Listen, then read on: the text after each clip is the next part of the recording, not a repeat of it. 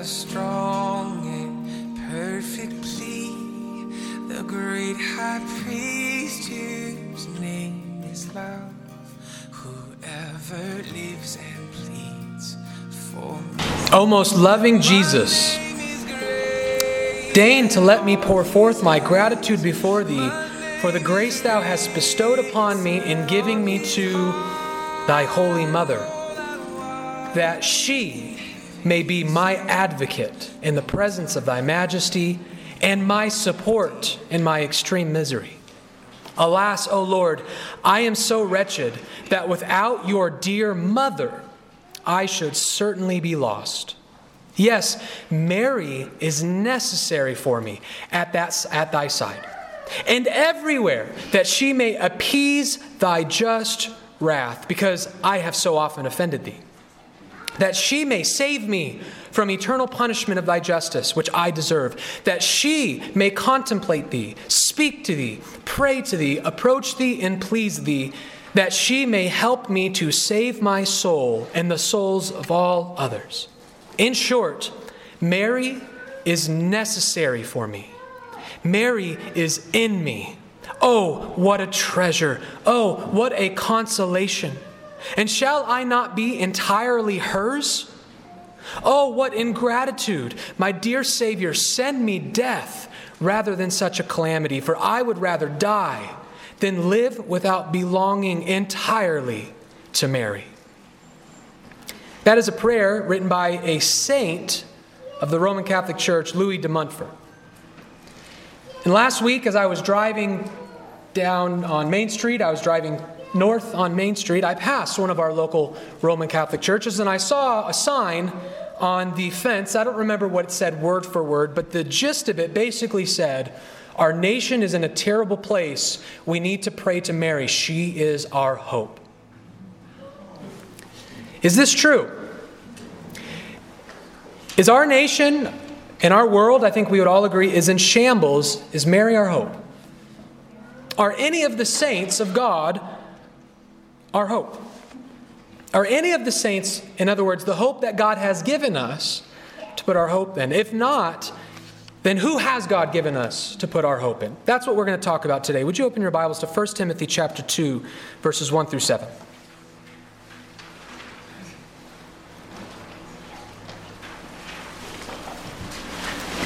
1 Timothy chapter 2, verses 1 through 7. When you have found your place there, I would invite you to stand for the reading of God's Word.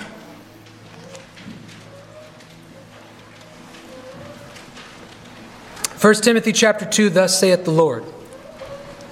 First of all, then, I urge that supplications, prayers, intercessions, and thanksgivings be made for all people, for kings and all who are in high positions, that we may lead a peaceful and quiet life, godly and dignified in every way. This is good, and it is pleasing in the sight of God our Savior, who desires all people to be saved and to come to the knowledge of the truth. For there is one God, and there is one mediator between God and men, the man Christ Jesus, who gave himself as a ransom for all, which is the testimony given at the proper time. For this I was appointed a preacher and an apostle. I am telling the truth, I am not lying, a teacher of the Gentiles in faith and truth. This bars the reading of God's Word. Please be seated.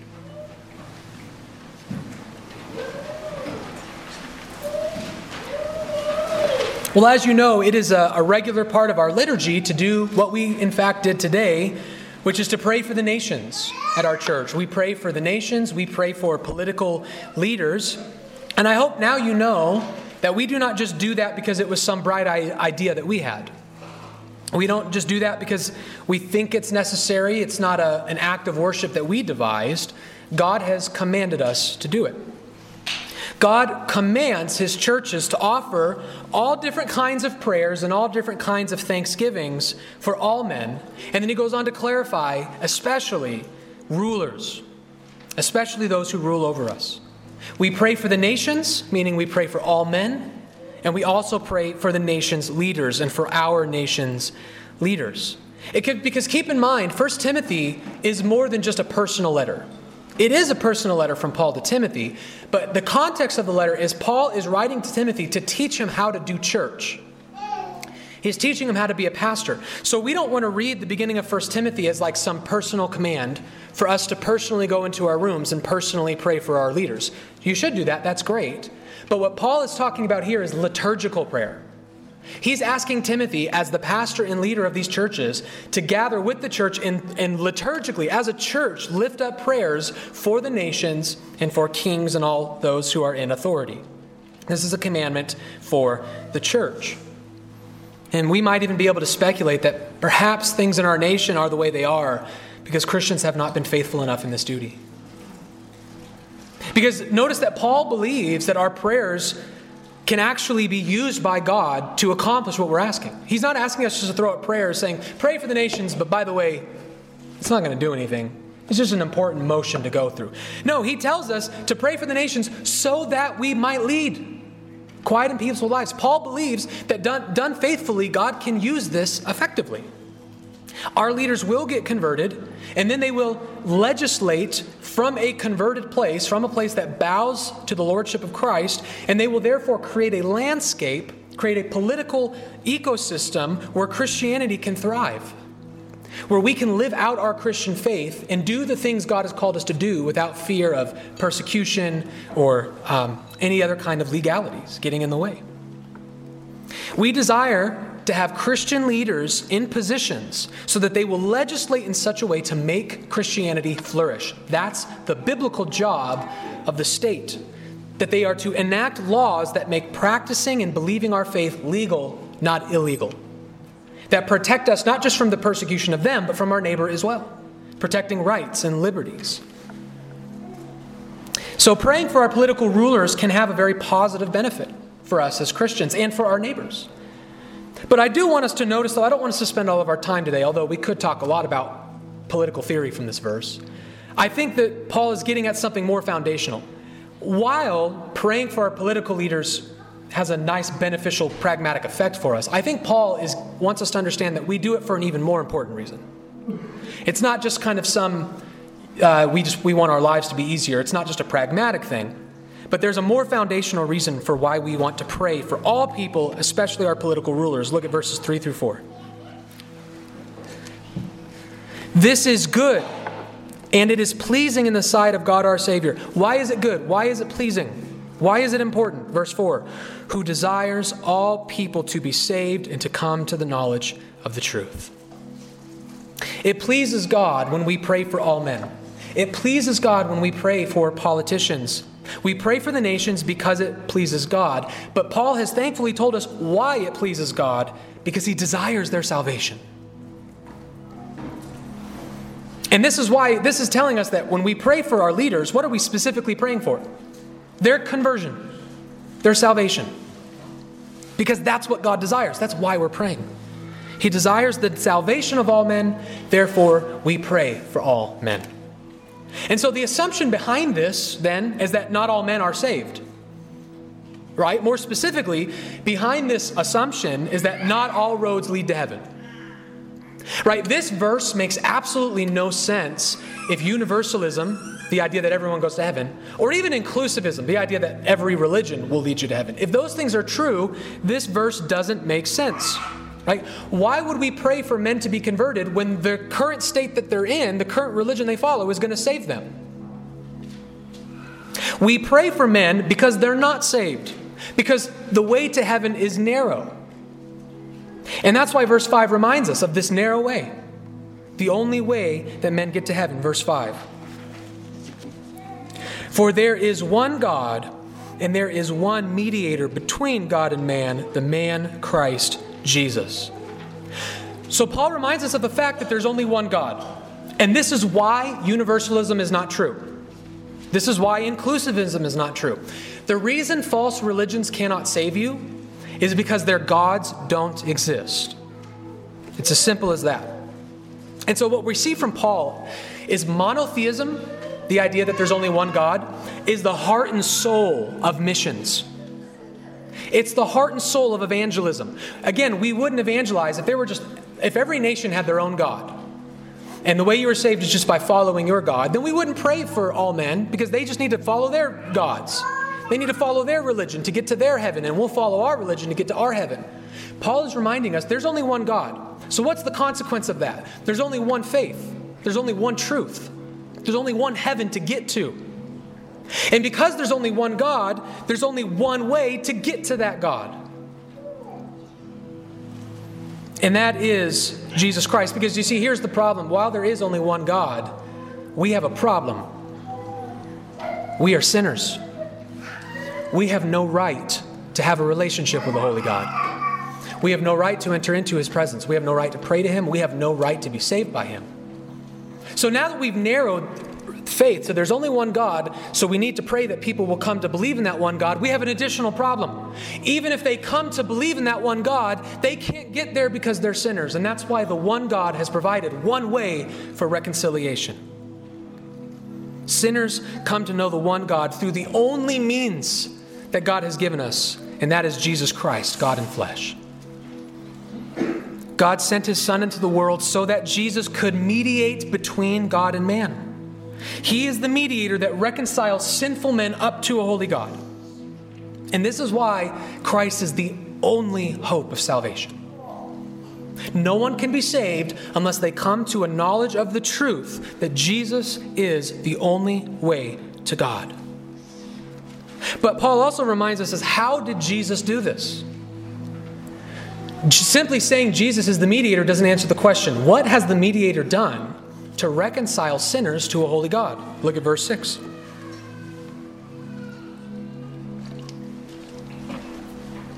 Our mediator, the man Christ Jesus, who gave Himself as a ransom for all, which is the testimony given at the proper time. In order for our sins to no longer hinder us from God, they need to be justly taken care of. And that's the primary work of Christ's mediation. Our sins were forgiven because Jesus gave Himself for them. This is why we can sing, because the sinless Savior died, my sinful soul is counted free. For God, the just, was satisfied to look on Him and pardon me. Jesus gave Himself as a ransom for all men because God desired the salvation of all men. Jesus came to do the Father's will. So we pray for all men because Jesus died for all men. And He did that because God desires to save all men. Very linear logic that Paul is working with here. But I have to take a break from the linear logic because if you are somewhat of a theology nerd of any kind, you know that this has become a very popular passage for people to appeal to tell you to get out of our church. We are a Reformed church. We teach what was oftentimes called the doctrine of Calvinism, though we don't particularly like that name. And this passage has become sort of a key passage for people to use against the Reformed theology of our church. Let me show you why. Let's read verses 4 and 5 together, and I'll explain their reasoning. Who desires all people to be saved and to come to a knowledge of the truth. For there is one God and there is one mediator between God and men, the man Christ Jesus, who gave Himself a ransom for all, which is the testimony given at the proper time. The argument is made is that these two verses simultaneously refute two of our doctrines. It refutes, first of all, our view of predestination. Because we teach that God only predestined a particular people to be saved. But here Paul is telling us that God desires what? A particular people to be saved? Or all people to be saved? Right? God desires all people to be saved. How can He elect a particular people if His ultimate goal is to save everyone? It doesn't make sense. And then in a similar way, they move to verse 5 and argue that this refutes our doctrine of what we call particular redemption, or sometimes known as limited atonement. That Jesus came to die only for the elect. Because they say, what does this text say? Does it say that Jesus gave a ransom for the elect? Or does it say He gave a ransom for all? Right? So why would we continue to believe the things we do when they are directly refuted by this text? Now, it should be noted as we work through these objections that God saying He desires salvation does not in and of itself contradict His decision to only elect some. Because we would say within the one will of God, we can distinguish different kinds of will. There is a will of desire and a will of intent. Right? So just because you desire something to happen, in no way, shape, or form means that you're going to make it happen. You, for example, you might desire, if you're a parent, you have children, you might have a desire that my child would never experience pain. And that's probably a real desire you have. I don't want my children hurt. I don't want them to feel pain. But every time I spank them, every time I discipline them, I am contradicting that desire. Because I think there's something more important than that desire, which is discipline and correction and whatever you say. So you notice it doesn't actually follow to say God desires this thing, therefore he has attempted to accomplish it. God can desire a universal salvation without actually attempting to accomplish it. So it really doesn't refute our view of predestination even on the surface. It's a logical fallacy there. But I want us to move past that because I think there's a better way to understand this text, and we can kind of kill two birds with one stone here. And that is, our desire is to explain to our brothers who disagree with us here that they are misunderstanding the word all in this passage. They think that Paul means all without exception, while we maintain that Paul means all without distinction. There's a difference between all without exception and all without distinction. To be clear, we say that all in these verses refer to all classes or all kinds of men. It's not a reference to every single individual person. And there's a number of reasons why we believe this. The first reason is we think contextually this is obvious. Look at verses 1 and 2 with me. First of all, then, I urge that supplications, prayers, intercessions, and thanksgivings be made for all people, and then he clarifies, for kings and all who are in high positions, that we may lead a peaceful and quiet life, godly and dignified in every way. So Paul wants us to pray for all kinds of men. He's saying when you pray, don't leave kings out. Don't leave politicians out. Don't leave the rich out. Don't leave the poor out. He wants us to pray for all kinds of men. And this is also, I believe, why Paul, at the end of the text, reminds his readers that he is the Gentile to who? Or the Gentile, I gave away. The apostle to who? The Gentiles. Look at verse 7.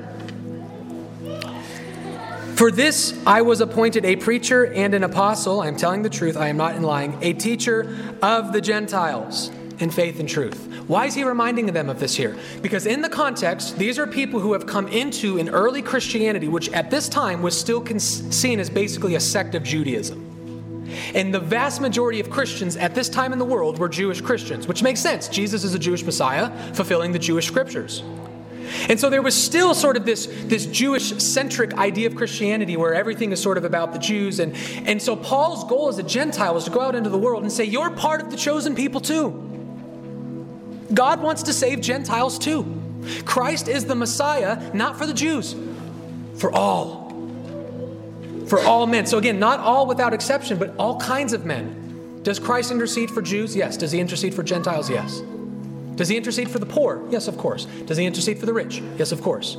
The powerful? Yes. Those without power? Yes. All kinds of men. We think that's what the context is ultimately pointing us to. It's this idea that God's plan of salvation is unlimited in the sense that he wants to save men and women from every social order, every tribe, and every nation. He will save all mankind. Not universalism, though.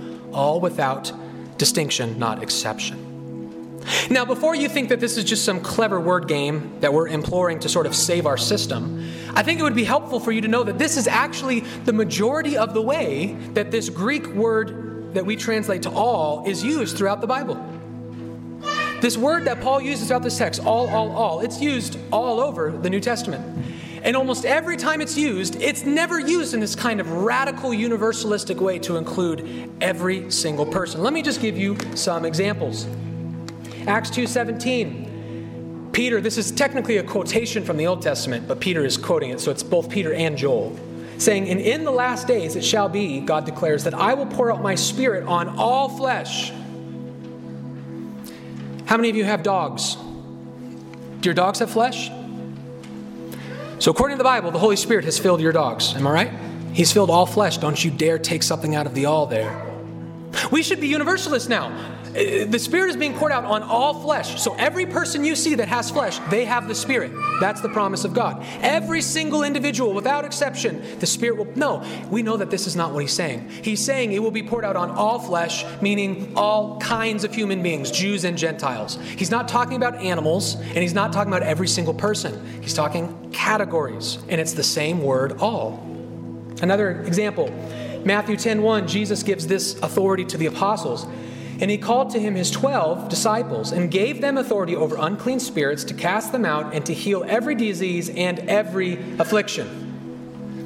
Did the apostles heal every single affliction that existed in the world in the first century? No. Later on in I think it's in 2 Timothy, Timothy had a disease that Paul didn't heal. Timothy had a stomach ailment and Paul didn't heal it. He just told him to drink more wine. He gave him a medicinal prescription. So the point is not that the apostles healed every single disease, that they were commissioned to heal every existing disease, but all kinds of diseases, meaning they can heal cancer, they can heal viruses, they can heal injuries. There's no kind of disease, every kind of disease they can heal. Another one. But woe to you, Pharisees, you tithe mint and rue and every herb and neglect justice and the love of God. These are the same words that Paul is using.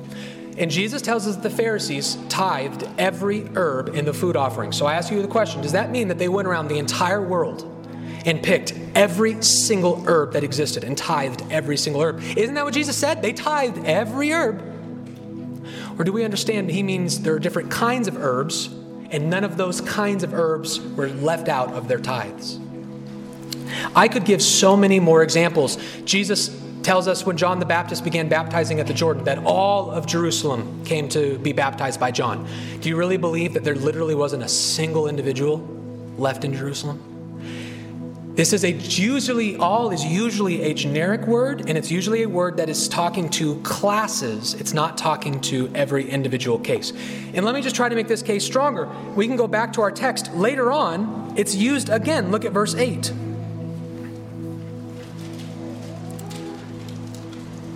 I desire then that in every place the men should pray, lifting holy hands without anger or quarreling. Again, the exact same word there. You can translate as all or every, depending on context. Paul is telling us that in every place men should be lifting up hands. Are the bathrooms in the back room a place?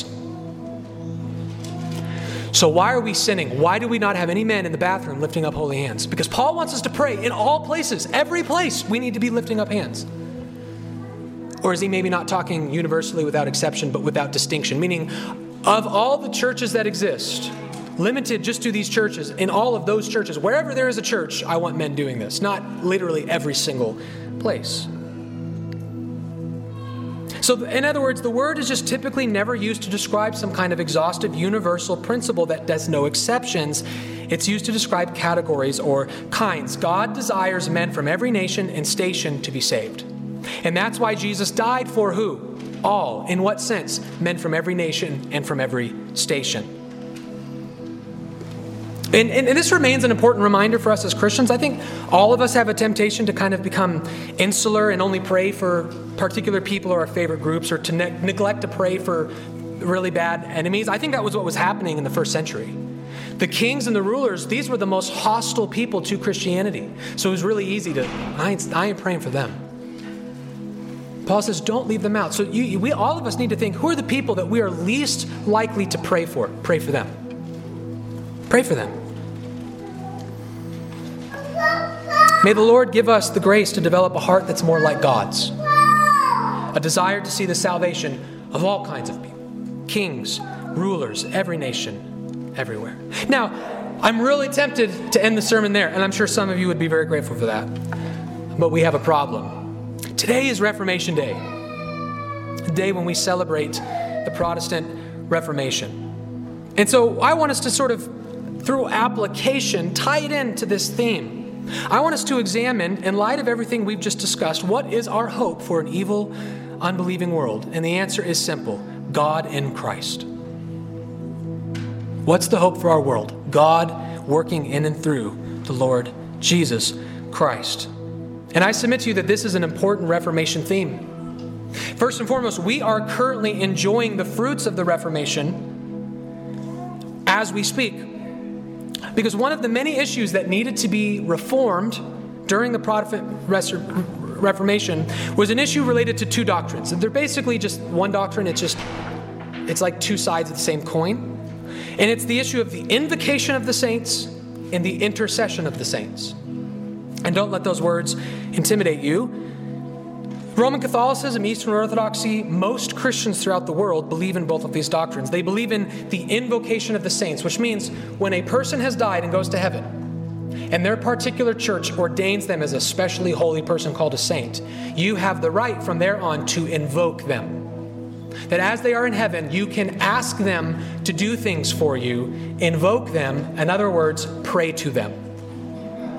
And most Christians throughout the world believe that you can pray to saints. And the reason you invoke the saints is because you believe that they can intercede for you. So you see, invocation, intercession, different actions of the same idea. The idea is that the saints in heaven can actually intercede on your behalf. They can take your prayers and bring them to Jesus. They can actually come into the world and answer your prayers. We can invoke them and they can intercede for us. And the Reformers rightly saw this. And I'm not trying to be incendiary here, but this is how they saw it, and we agree with them. This is an utter blasphemy. And our passage is a good place to start if you want to know why we think that. Our passage reminds us that when we pray, we ought to never pray to saints precisely because they cannot be mediators. The saints cannot intercede for us. Why can't they? Well, first, keep in mind, just from a broad level, that the Bible never commands us ever to pray to a saint or an angel. You will never see that commanded in Scripture. You will never see that practiced in Scripture. Scripture is utterly silent of that practice. So couple that silence now with our passage, which very clearly identifies how many mediators there are between God and men. And how many are there? There's one. We don't pray to saints because the Bible never teaches us to do it. And we don't pray to saints because the Bible teaches us there is only one mediator. But there's more. This text reminds us that Jesus is our only mediator. And the implication of that is he alone is the only one qualified for the job. It's a harder job than you think. Not just anyone can do it. Christ alone is equipped for it. Look at verse 5. Look at the emphasis here. For there is one God and there is one mediator between God and man, the man Christ Jesus. The text here is emphasizing his humanity, right? That he is a man. And it does this because in order to intercede for men, the mediator would need to be able to identify with them. He has to actually know what it's like to be them. The book of Hebrews is the clear case to go for this. So I want us to go there. So keep your marker here, but let's turn backward in your Bibles to Hebrews. Hebrews is at the very end of the Pauline letters. If you get to 1 Peter, you've gone too far. If you get to anything that isn't Paul, you've gone too far. Hebrews, and look at chapter 2, verses 14 through 18 with me.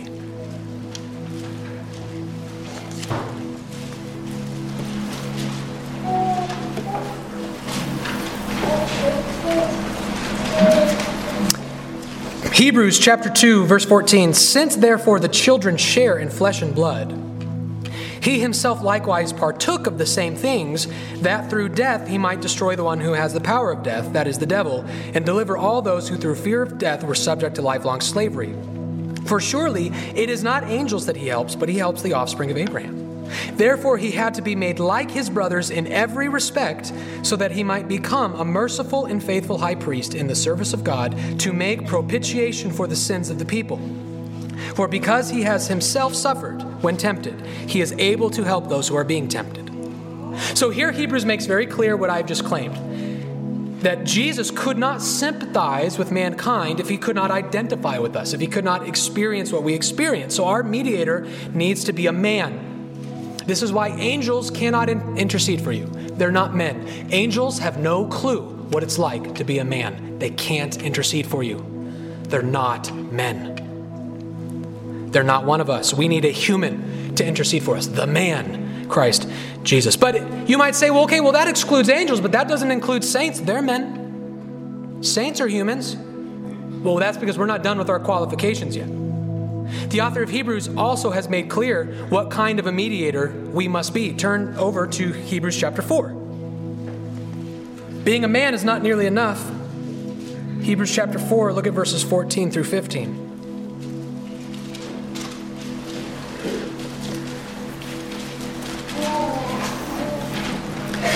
Since then we have a great high priest who has passed through the heavens, Jesus, the Son of God. Let us hold fast our confession. For we do not have a high priest who is unable to sympathize with our weaknesses, but one who in every respect has been tempted just as we are. That's the end of the story, right? Yet without sin. Your mediator must be perfect. In the Old Testament, the lamb, the offering that was slaughtered, had to be unblemished. Any person who needs a mediator cannot be a mediator. Our mediator, yes, they must be a man, but they must be without sin. The saints are not without sin. The angels are, but they're not men. The saints are men, but they're not without sin. You see, angels and men are not equipped to stand before the throne of God on your behalf. They can't do it. And there's one last thing that the mediator must do. We've already seen it, but I want us to see it explicitly. So let's just turn one more time in the book of Hebrews to chapter 7, verses 26 through 27.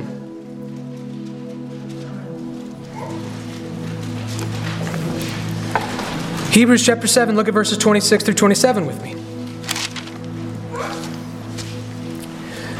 For it was indeed fitting that we should have such a high priest, holy, innocent, unstained, separated from sinners, and exalted above the heavens. So we've already covered that. Holy, unlike us. But then he continues why that matters. He has no need, like those high priests, to offer sacrifices daily, first for his own sins and then for the sins of the people, since he did this once for all when he offered up himself. A mediator has a primary job of bringing an offering for sin. And the mediator cannot do that if they need their own offering for their own sin. So not only are the saints not sinless, which is why they can't mediate for you, there's another really, really big reason why they can't mediate for you. They didn't die for you. You've got a lot of options when you pray. You can pray to Thomas Aquinas, or you can pray to the man who died for you. You can pray to Mary. But remember, Mary never died for you. I ask you this question. Why would you want to pray to anybody else? Why would you even want it? Even if God made it permissible, just said, you know what, I'll let you. You can go ahead. You can pray to grandma. You can pray to your friends. You can pray to anyone you want. You know what I'd say? Thanks, God. Now give me Jesus. I'd rather have Jesus. He's perfect. He died for my sins. No one else can say that. Just give me Jesus. That's enough for me. That needs to be enough for us. And by the way, this idea that a mediator has to bring a sacrifice is exactly the emphasis of our text. Not just in Hebrews, in 1 Timothy. Let's go back and read verse 6. It wasn't just enough for Paul that the mediator be the man, Christ Jesus, the holy man, the one without sin. But what does he do? Verse 6, who gave himself as a ransom for all. That's what a mediator does. He offers a sacrifice. He lays down his life as a sacrifice. And that's why if he wasn't pure, that sacrifice could not mean anything to God. Sinners die all the time. That's not a sacrifice. But he was without sin and he died so that our sins could be atoned for. That's what a ransom means. The word ransom is an exchange. That Jesus stood in our place and he took something that we should have gotten and then he gives us something that we shouldn't have. The saints never made that exchange for you. That's why we don't pray to them. They didn't die for you. Jesus died for you, and that's why he is all the mediator you will ever need. Now, there's a number of things that people will say in response to all this. I don't want to keep you here all day, but I just want to stick to the primary thing I almost always hear. The primary objection that we hear to this is people will say things like this. Don't you ask people in your life to pray for you? Like, haven't you asked people in this church to pray for you? So are you making them another mediator? Like, why is it wrong, if I'm allowed to ask you guys to pray for me, why is it wrong to ask people in heaven to pray for me when they're actually more holy than you and closer to God than you? If anything, their prayers are even better than yours. So how come I can ask you guys for prayer, but I can't ask the saints in heaven for prayer?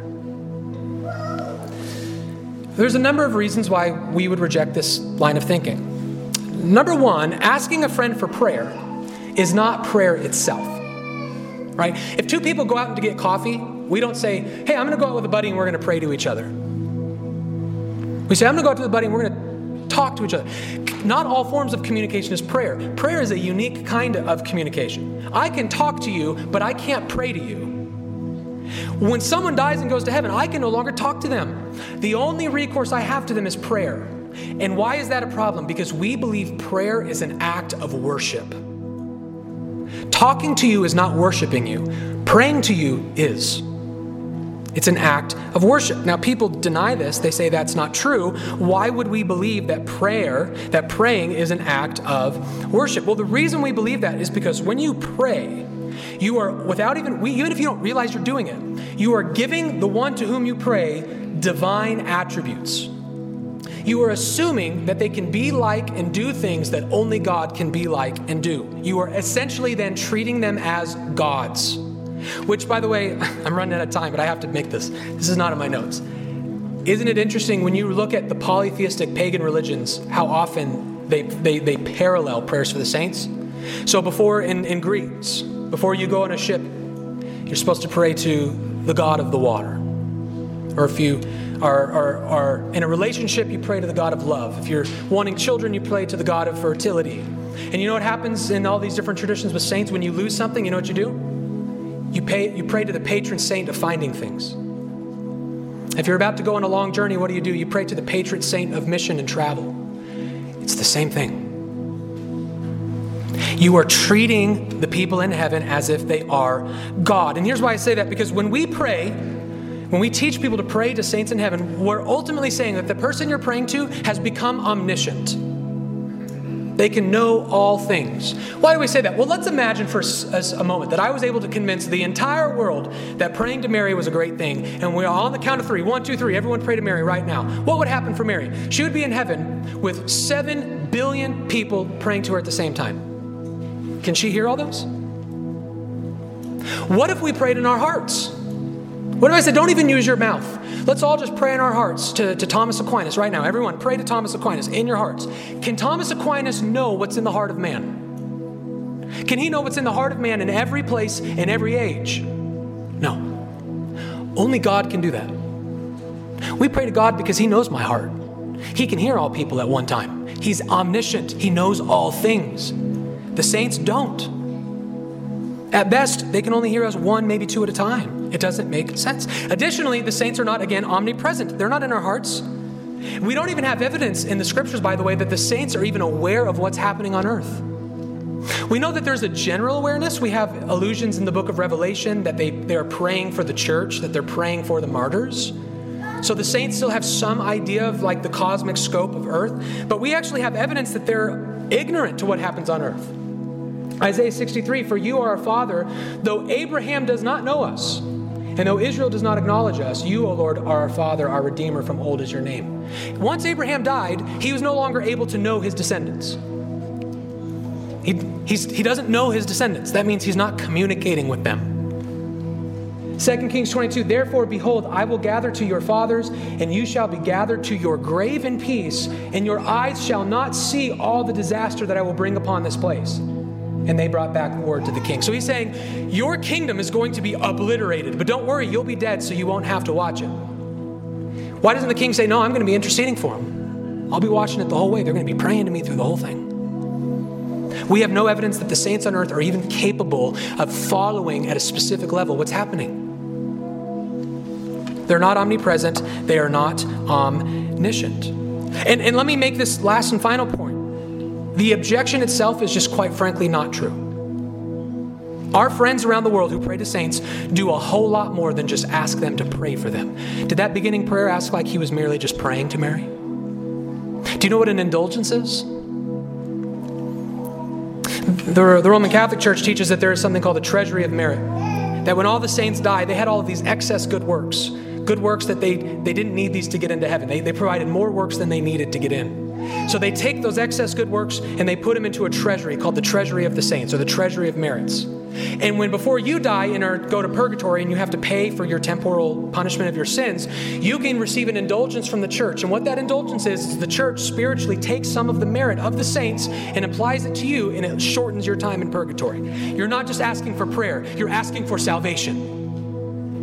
You're asking for merit. You're asking for righteousness. You're asking them to come into your world and help you physically, spiritually. You're not just saying, hey, pray to me. You're saying, give me your merits. Give me your righteousness. Help me in my life. That's more than just saying, hey, pray to me. They don't just say, hey, pray for me. They ask them to intercede. Give me your righteousness. Give me your merits. Help me in my life. Help me with my struggles. Let me read one more prayer to you. You tell me if this asks like we're just asking Mary to pray for us. Thou art the advocate of the most wretched and abandoned sinners who have recourse to thee. Come then to my help, dearest mother, for I recommend myself to thee. In your hands I place my eternal salvation, and to you do I entrust my soul. Count me among your most devoted servants and take me under your protection, and that's enough for me. Because if you protect me, dear mother, I fear nothing. Not from my sins, because you will obtain for me the pardon of them. Nor from the devils, because you are more powerful than all hell put together. Nor even from Jesus, my judge himself, because one prayer from you and he will be appeased. Does that sound like we're just asking Mary to pray for us? I submit to you that if you think Jesus is the wrath that needs appeasement, you are terribly confused about his role as the mediator. God is the one that needs appeasing, and Jesus is the one who appeases him. Jesus doesn't need appeasement. That's his job. You should have no fear whatsoever to approach Jesus. You should be afraid to approach God, and that's why he gave us the man Christ Jesus. If you come in Christ, then you have no fear. If you are afraid of Jesus and seeking intercession from him, you don't know him. Give us Jesus, and we shall be satisfied. That's the cry of our church. That's why our church celebrates rather than laments the Reformation. However, 1 Timothy 2 was technically written before the Reformation, so it had a meaning before the corruptions of the Rome and the East crept in. So let's simplify the thing we've talked about to really get at the heart of our meaning today. If you were to ask me, well, what do I tell my neighbor? You've talked about a lot of things today. We've gone long. What is this sermon about?